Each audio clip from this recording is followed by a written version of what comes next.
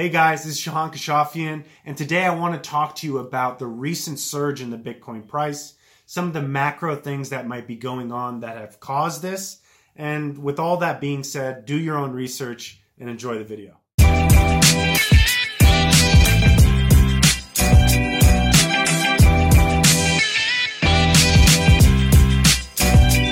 There was a huge surge in Bitcoin price. We saw the price in the 7,000s, the lower 7,000s, move up to over $10,000 in a single day, which was actually the biggest single day move since April. And a lot of people are giving reasoning as to why that's happening. There might be this reason or that reason. Let me just tell you, there isn't any single reason why this is happening. There isn't a particular reason. If somebody thinks that there is, they're probably lying to you, or there's some type of spin or misinformation there, because there isn't a single reason. This was a pretty random event. However, there are a series of macro type developments that are going around Bitcoin and cryptocurrencies that I'd like to talk through that might give you a reasoning as to the bullish trends from a macro level. China has a huge change in attitude towards cryptocurrency and blockchain technology. Actually, President Xi says China should seize the opportunity to adopt blockchain. And he has two really interesting statements that he makes. He says, we must take the blockchain as an important breakthrough for independent innovation of core technologies. And he goes on to say, we must clarify the main direction, increase investment, focus on a number of key core technologies, and accelerate the development of blockchain technology and industrial innovation. So this is interesting for a variety of different reasons. Number one, China is a huge country, and for the president of a huge country like this to make a statement like this is a pretty big deal. And also, just a few months back in June-July period, we heard news, rumors, reports saying China wanted to ban cryptocurrencies or ban Bitcoin mining or ban blockchain technology throughout the country. And now we see this reversal of this opinion and this attitude, and we see that actually they believe that blockchain is a great innovation and is going to be key to future innovation. So I thought that was a great development coming out of China. Next, we see a lot of merchant adoption. In this recent report, they found that as of late October 2019, over 15,000 business venues worldwide were accepting Bitcoin as a method of payment. And it's up 18% from a year earlier, according to coinmap.org. And so that's another great development. You're like, okay, well, Bitcoin's great and all, but where can I use it? Can I actually spend it? Does anybody actually accept it as a form of payment? Well, it turns out that number is actually moving up pretty dramatically as well. Now, we're still very early. That's still a very low number of merchants that are adopting it. But now we are in the thousands, moving into the tens of thousands of merchants that are accepting this as a form of payment, and different customers now being able to use Bitcoin as a form of payment at these different merchants. The Bakkt Futures Exchange is actually a futures exchange and digital assets platform founded in 2018 by the Intercontinental Exchange, ICE, the parent company of the New York Stock Exchange.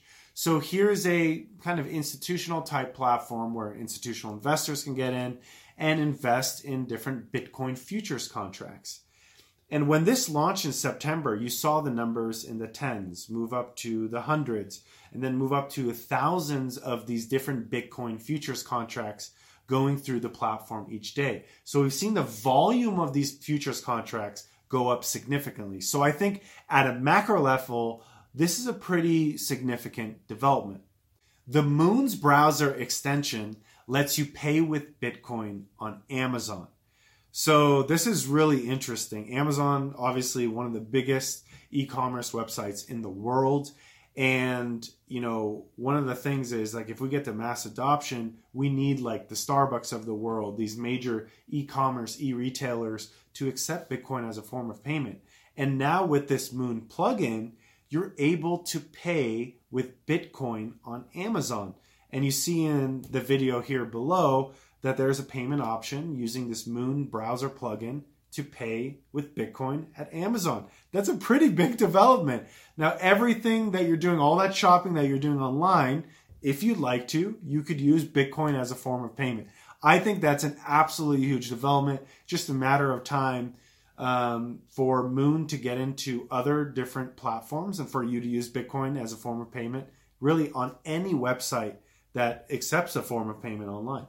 This shouldn't be too much of a shock. I mean, some people still think Bitcoin is this weird thing. It's this futuristic thing. It's this experimental project. And it kind of is. But at the same time, one thing I think people don't know is Bitcoin is now the 8th largest world currency. So it's on the world stage with some of the major countries in the world. Like if you think of countries that are behind Bitcoin, you see countries like South Korea, Mexico, Brazil. These are huge countries that now Bitcoin is a bigger currency than those huge governments, those huge institutions.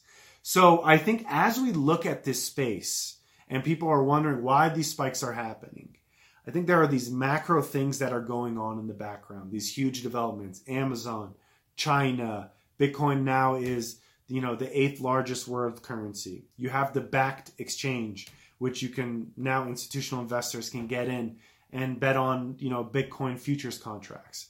There are going to be other institutional investors. I know the Bitcoin ETF is going to come around again for, attempting for another approval. So there are these major developments that are going on, and there's these macro developments that are going on that are pushing the Bitcoin price upwards. And eventually we're going to hit into the Bitcoin halvening, which is happening in mid to late next year in 2020, which will make it twice as difficult for you to mine each Bitcoin. So there's going to be scarcity now being involved where you get half the amount of Bitcoins for the amount of mining you're doing today.